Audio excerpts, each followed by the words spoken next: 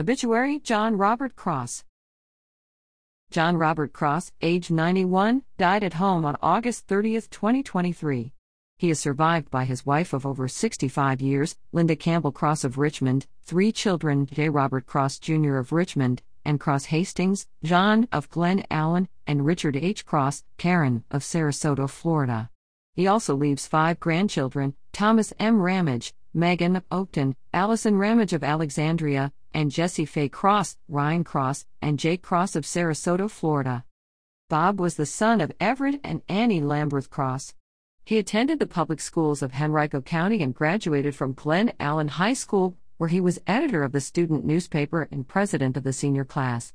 He was an Eagle Scout in Boy Scout Troop 60 and a member of the Order of the Arrow.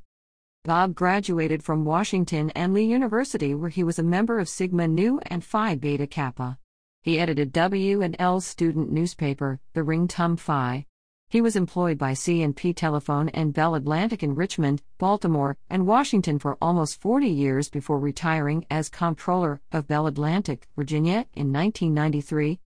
Mr. Cross served as president of the Western Henrico Rotary Club, the Richmond chapter of the Administrative Management Society, and the Bethlehem Lions Club.